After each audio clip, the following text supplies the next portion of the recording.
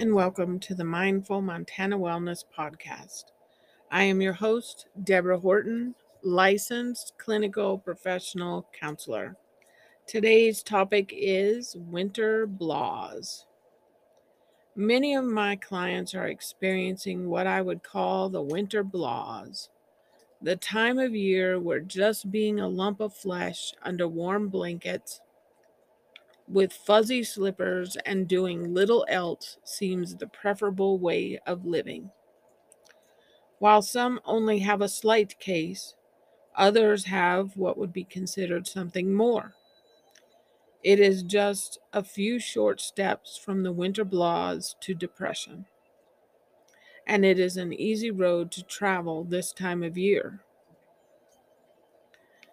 The winter months always come with shorter days, which means less sunlight when there is sunlight. And that leads to the next thing.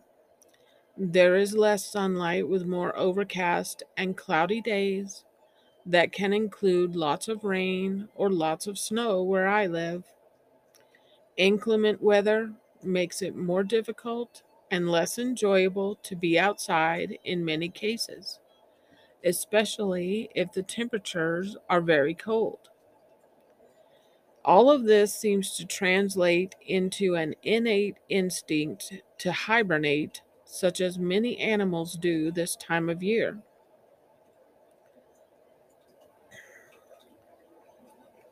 Sometimes the winters can go on for a very long time where I live in Montana. This leads to a feeling of never ending hibernation, that we are somehow trapped inside and going out may never come again. Add to that some extra pounds for many of us due to sheer boredom of being inside so long and running out of things to inspire us or motivate us. Inspiration and motivation continue to shrink as the winter goes on, and we feel more and more like a lump of flesh our minds believe us to be. A vicious circle of winter blahs that have actually been going on for far longer. Winter is not over, though it is moving at a rapid pace. It can still stretch well into March, sometimes even April here in Montana. Yet it continues, and how do we find motivation and inspiration when much of what surrounds us remains the same? Dark, gray, cloudy, snowy, cold. Just as with any habit, we do it in small bits, repeated until habits form. And then we add small bits to it and repeat the process.